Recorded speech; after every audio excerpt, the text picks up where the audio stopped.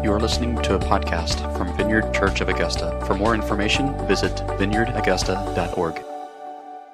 So we move now from everybody gets to play to everybody gets to pray. We have been, over the Advent season, looking at scripture that helps us, gives us inspired vocabulary for praying for hope, for peace, for joy, for love.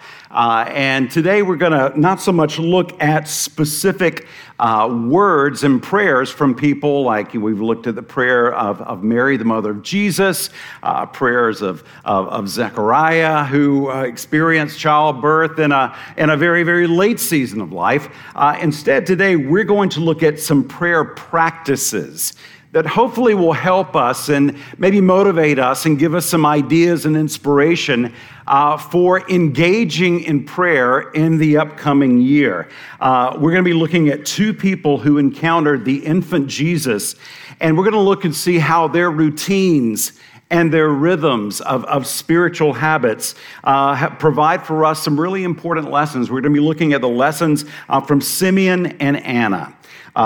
They are great examples of people who model for us the importance of prioritizing prayer and other spiritual practices in order to grow closer to God and to experience his comforting presence. Now, their story is found in Luke chapter 2. It's a lengthy passage that I want to read to you this morning because it does provide us a lot of framework, a lot of background. So let's take a look at that. Luke chapter 2, verse 22. We'll start there. Again, some prayer lessons from Simeon and Anna. Now, when the time came for the purification rites required by the law of Moses, Joseph and Mary took Jesus to Jerusalem to present him to the Lord. As it is written in the law of the Lord, every firstborn male is to be consecrated to the Lord and to offer a sacrifice in keeping with what is said in the law of the Lord, a pair of doves or two young pigeons. Now, there was a man in Jerusalem called Simeon who was righteous and devout. He was waiting for the consolation of Israel, and the Holy Spirit was on him. It had been revealed to him by the Holy Spirit that he would not die before he had seen the Lord's Messiah. Moved by the Spirit, he went into the temple courts. And when the parents brought in the child Jesus to do for him what the custom of the law required, Simeon took him in his arms and praised God, saying, "Sovereign Lord, as you have promised, you may now dismiss your servant in peace. For my eyes have seen your salvation, which you have prepared in the sight of all nations, a light for revelation to the Gentiles and the glory of your people Israel." The child's father and mother marveled at what was said about him. And then Simeon blessed them and said to Mary, his mother, "This child is destined to cause the falling and rising of many in Israel, and to be a sign that will be spoken against, so that the thoughts of many hearts will be revealed, and a sword will pierce your own soul too." There was also a prophet, Anna, the daughter of Penuel, of the tribe of Asher. She was very old. She had lived with her husband 7 years after her marriage, and then was a widow until she was 84. She never left the temple, but worshiped night and day, fasting and praying. Coming up to them at that very moment, she gave thanks to God and spoke about the child to all whom were looking forward to the redemption of Jerusalem. And when Joseph and Mary had done everything required by the law of the Lord, they returned to Galilee, to their own town of Nazareth. And the child grew and became strong. He was filled with wisdom, and the grace of God was on him. Would you pray with me? Father, Son, Holy Spirit, we thank you for your presence. We thank you for your Spirit-breathed word to us. We thank you for the model of Simeon and Anna. And Holy Spirit, we invite you this morning to speak to our own hearts, to prompt us maybe about patterns or rhythms or routines that they gave themselves to, that you are maybe calling us to give ourselves to. Lord, we love you and we thank you for all that you have done in us, with us, through us in 2023. And Lord, our prayer is for your more in 2024. Lord, come, bring your kingdom, we pray in Jesus' name. Amen, amen.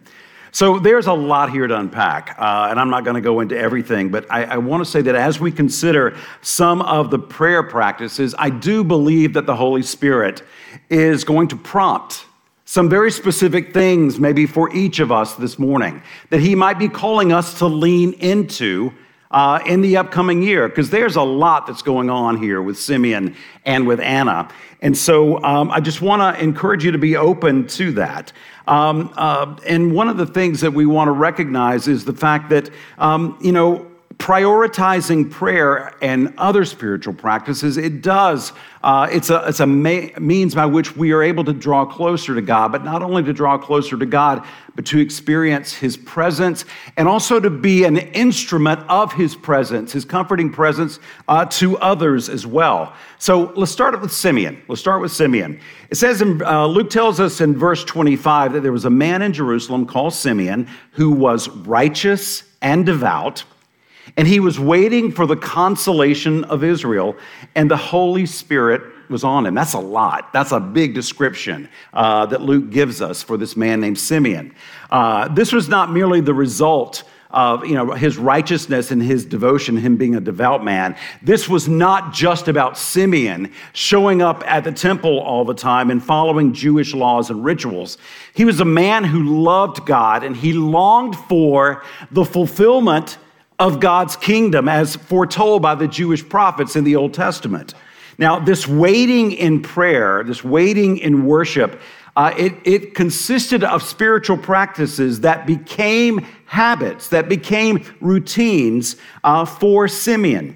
And I want to take this opportunity on this last day of 2023, as many of us are reflecting on how things went last year and things that we want to see happen in the year ahead. I want to encourage you to consider the role of spiritual disciplines. Celebration of Discipline is a book that I've mentioned to you many, many times before. It is my favorite book on the subject of spiritual practices and the kind of heart that we should bring to the subject of spiritual disciplines. It's written by Richard Foster, and he reminds us that our inner righteousness, it is a gift from God. It is not something that we make happen. It is not something that we can produce. It is a gift of God that needs to be graciously received. And the needed change within all of us so that we can be righteous and devout, this is God's work. This is not my work or your work. This is God's work in us. And I love where Foster writes in Celebration of Discipline that God has given us the disciplines of the spiritual life as a means of receiving his grace. This is not something for us to work at, to engage our wills and to dig in and make happen. This is a surrender to the grace of God by giving ourselves to routines. And it's about cooperating with the work of God. The spiritual disciplines, whether they're prayer, worship, scripture reading, meditation, fasting, and so many others, they help position us where God can then come in and do his work within us and transform us, making us righteous, making us devout. In his book, Foster reminds us that by themselves, the spiritual disciplines can do nothing, and I will attest to that. As someone who has tendencies to get it done, and therefore I'm going to do these things. I'm going to will to make these happen, and I do it, and I'm looking to my strength and my energy and my efforts to bring about the righteousness of God. And guess what? It doesn't work apart from itself. But in that posture, as I regularly practice them, I put myself in a posture where God can come, where his grace can flow. I plant myself as a seed in his ground where he brings growth, where he brings fruit in my life, so I can live blessed, just as Simeon did. And we can be people who are able to experience the righteousness of God, and people that God looks at and said, that is a devout child of mine. Also in verse 25, it says that Simeon was waiting for the consolation of Israel. This waiting. Consolation is not a word that we use a lot in our common vernacular, but it's that idea of a desire for comfort in the wake of loss or disappointment. And you got to recognize that when this story is going on, when Simeon and Anna are encountering the infant Jesus and Mary and Joseph there in the temple, that the Israelites are under Roman oppression. They're experiencing much oppression. And Simeon was waiting, along with the rest of the Jews, for God to fulfill his promises about a Savior, a promised Messiah, who would not only come to save Israel, but would come to save the whole world through the one that would come through the line of Israel, the line of the Jewish lineage. God would save the whole world through this Messiah, through this Savior. Now, the word that Luke uses here for waiting could be easily translated to ready to receive to oneself, or an eagerness to welcome. Now, when I think of waiting, that's not what I think about, all right? When you wait in line, have many of you get frustrated when you wait in line at the grocery store? I am still no better in picking the right line to get in. That's one of the things that I got no better in 2023 than in previous years, picking the right line in terms of the checkout to get through the quickest. And so that season of waiting, as I'm waiting, it's more of a drudgery, an excruciating endurance, rather than an active anticipation.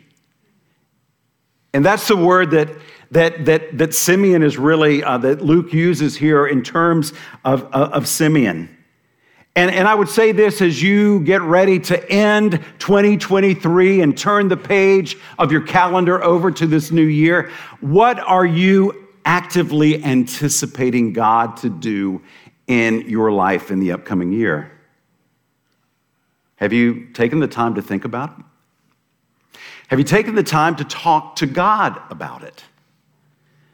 I want to encourage you to do that. I want to encourage you to take the time to ask him and also to ask him to help you move from a posture of excruciating endurance to one of active anticipation, where there's longing, where there's desire, where there's anticipation for what God might do, knowing that he is loving and that he is good and that he is kind. I believe that Simeon was able to wait for this consolation, this promised Messiah specifically, because the Holy Spirit was on him. Luke tells us that the Holy Spirit was on him. And this prompts me to remind myself and to remind all of you that we need to pray to be continually filled with the Holy Spirit, and not just for the sake of being filled with the Holy Spirit, but so that we can be attentive to the Holy Spirit's revelation, to his prompting, to his ongoing guidance in our lives. Luke tells us that the Holy Spirit rested on Simeon, and this is really significant because this is more than 30 years before the day of Pentecost, when the Holy Spirit was poured out on all the church. Up until that time, there would be different times and different singular instances where the Holy Spirit came upon a person. In the Old Testament, prophets and kings and different artisans, and we see of different times in the New Testament where the Holy Spirit would come upon a particular person for a particular moment or a particular event. But we see here that the Holy Spirit rested on Simeon. The Holy Spirit showed Simeon things. He showed him things. And it's interesting, the name Simeon is actually derived from a word that means to hear intelligently. To hear intelligently. And let's put it this way, guys. There are so many messages being sent to all of us every day. Our minds are flooded with all kinds of messages, and we need the Holy Spirit to help us, like Simeon, hear intelligently with discernment so that we can know, God, this is your voice. And this voice is the voice of Reese, or this voice is the voice of the world, or the kingdom of darkness. That we would be able to discern and know, God, what is your voice versus what is my voice, or a voice from a broken source. Simeon is someone who made the time and the space to deliberately tune in and hear and watch for the leading of the Holy Spirit. And then as he discerned the guidance of the Holy Spirit, what did he do? He stepped out in faith, and he responded in obedience to what the Holy Spirit was leading him and guiding him to do. And I would challenge some of you this morning to maybe reflect on 2023 and your instances of hearing from the Holy Spirit. How active did that happen for you in 2023? Did you ask, first and foremost, God what he was doing and to give you guidance and leadership? And then when you asked him and you maybe discerned that he was telling you something or leading you, did you actually follow through in obedience to what the Holy Spirit had taken and shown you? Because I've seen in my own life, when I start noticing that maybe God's not speaking to me as much as he used to, from my perception, from my perspective, that if I do some really honest examination, I find that maybe the reason he maybe is not as active in speaking things to me and leading me and guiding me is because I'm not responding in obedience to what he is showing me. So why does he waste his voice? And I would say that for all of us as well. Let us be people that follow Simeon's example. He tuned in. He listened intelligently to what the Holy Spirit was saying. And then he responded in obedience to what the Holy Spirit led him and guided him to do. Let us be people who do that. Come, Holy Spirit, fill our lives. Tune our ears to your voice so that we can experience more of you in the new year. So pray for more of the Holy Spirit. And like Simeon, pray to fully embrace and gratefully receive all that God has for you in the new year, especially when it may be not what you expected or not what you prayed for. What if we stopped asking God to help us escape from our uncomfortable situations and instead asked him to help us more fully receive all that he had for us in that moment or in that circumstance? Think about it. There are things, God is at work at all times. He is at work at all times. And I think sometimes I know I miss some of the things that God wants to do because I'm so just fixated on getting out of an unpleasant or uncomfortable situation that I actually miss, and I may even get in the way of the work that God wants to do in that moment.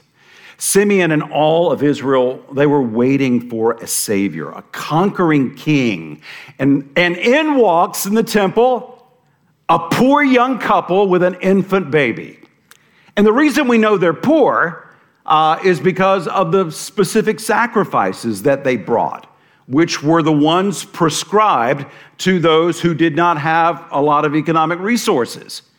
And this is just a reminder for all of us that God invites all of us, no matter what our economic situation is, to honor him with our gifts and in our worship and giving. And it's important to remember that.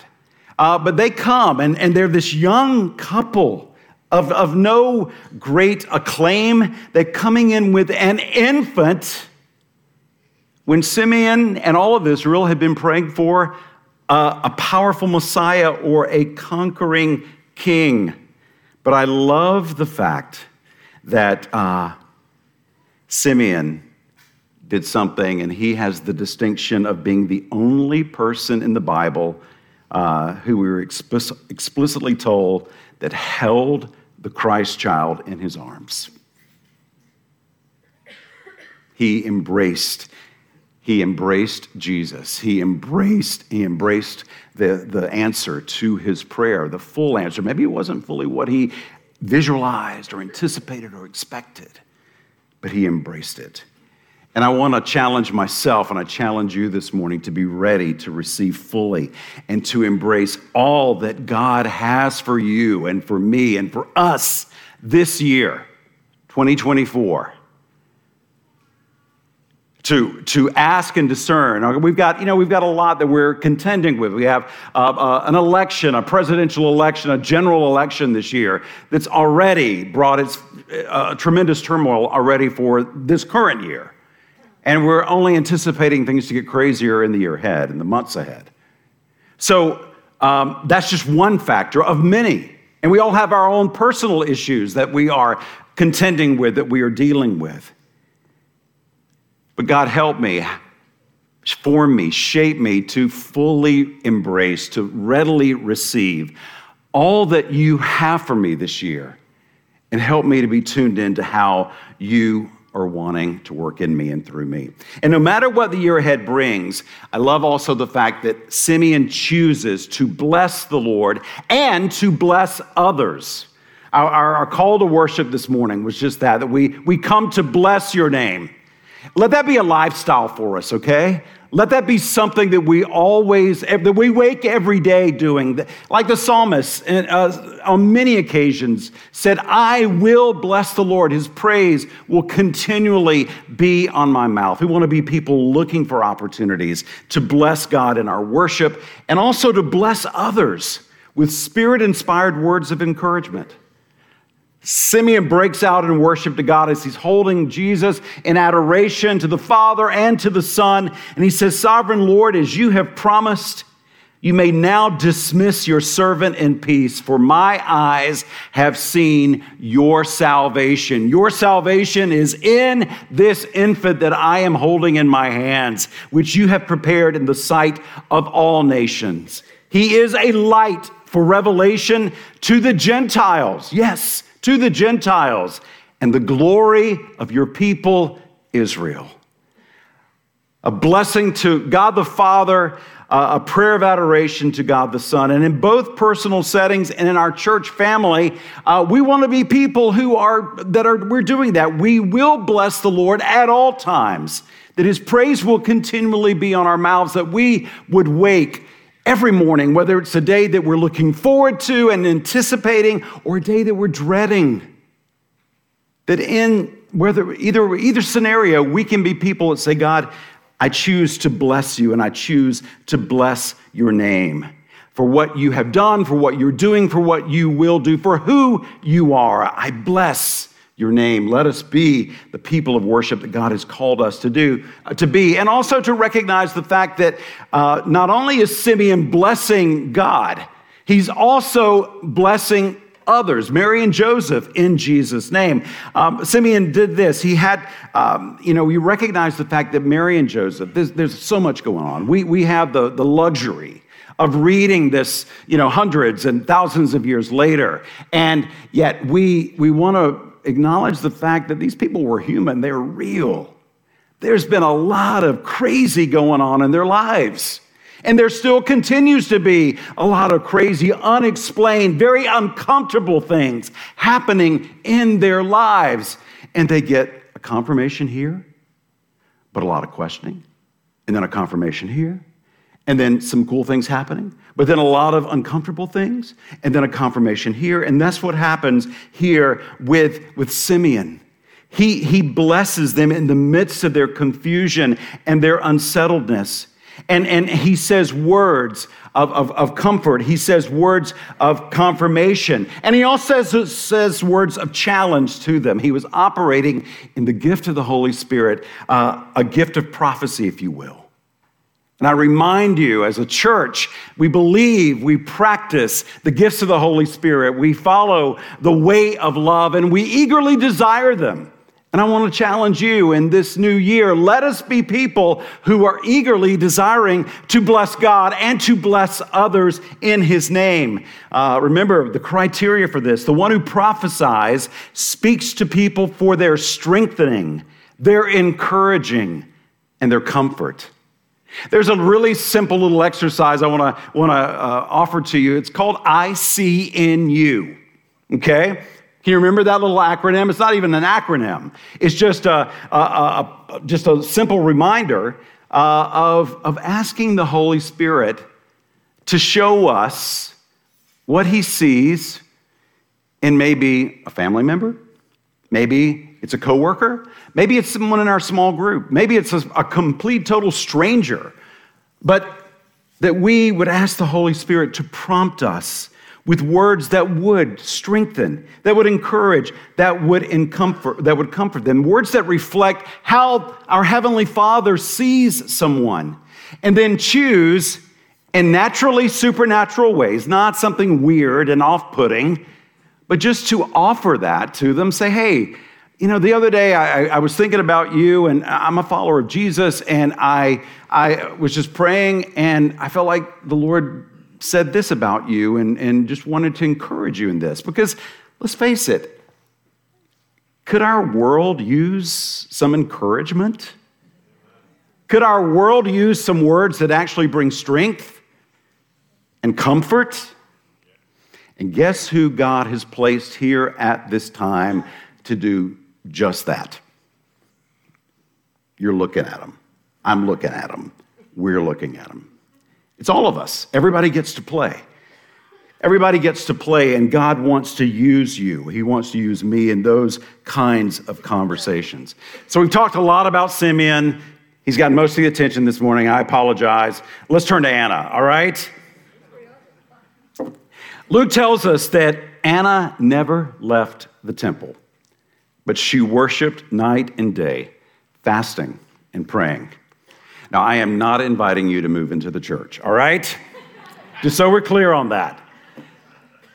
But I do think that Anna is a wonderful example of what it looks like when worship moves from a religious activity to a wholehearted lifestyle.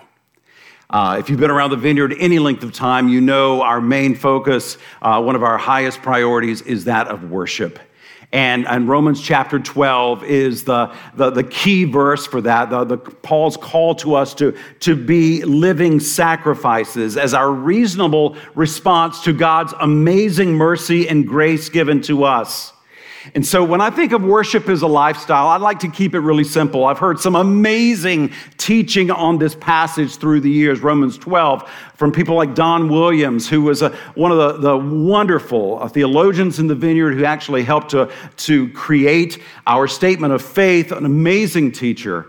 And I remember just tremendous teaching, rich and profound teaching. But as I, in a very simple way, try to figure out what does this really look like in my life, I've come down to think that it means simply this: to live every part of my life in a way that communicates to God and to everyone around me that Jesus is my King, that he is my King, that I live to honor him and his ways. And whether it has to do with the way I worship, the way I spend money, the way I take care of my body, the way I express sexuality, no matter what it is that I'm expressing, Jesus, you are my King, and I submit to your rule and to your reign. There are lots of ways that we can unpack this. I'm not going to do that this morning, but just to consider that, what does that look like? Anna was a beautiful example of someone who it was a lifestyle for, of worshiping and praying and fasting. And God is inviting us into that richness of relationship that comes with that. And then pray, I see this in Anna and I love this. Pray that our worship of God is also expressed as witness to others, because God's comfort is for everyone. Too often we have those in the church who's like, well, we're just focused on worshiping God. And others like, well, no, we're just focused on evangelism. Guys, God doesn't want us to choose. They both go hand in hand. They're critical. They are hand in glove, because we become people of God's presence as we worship God, as we welcome his manifest presence with the worship of our songs and our lives and everything that we're about. And then the presence of God is in us, overflowing in us, and people see that. And the Holy Spirit prompts us to share God stories, or there are gifts of the Holy Spirit that occur, where we speak to someone who needs to hear that word in that moment.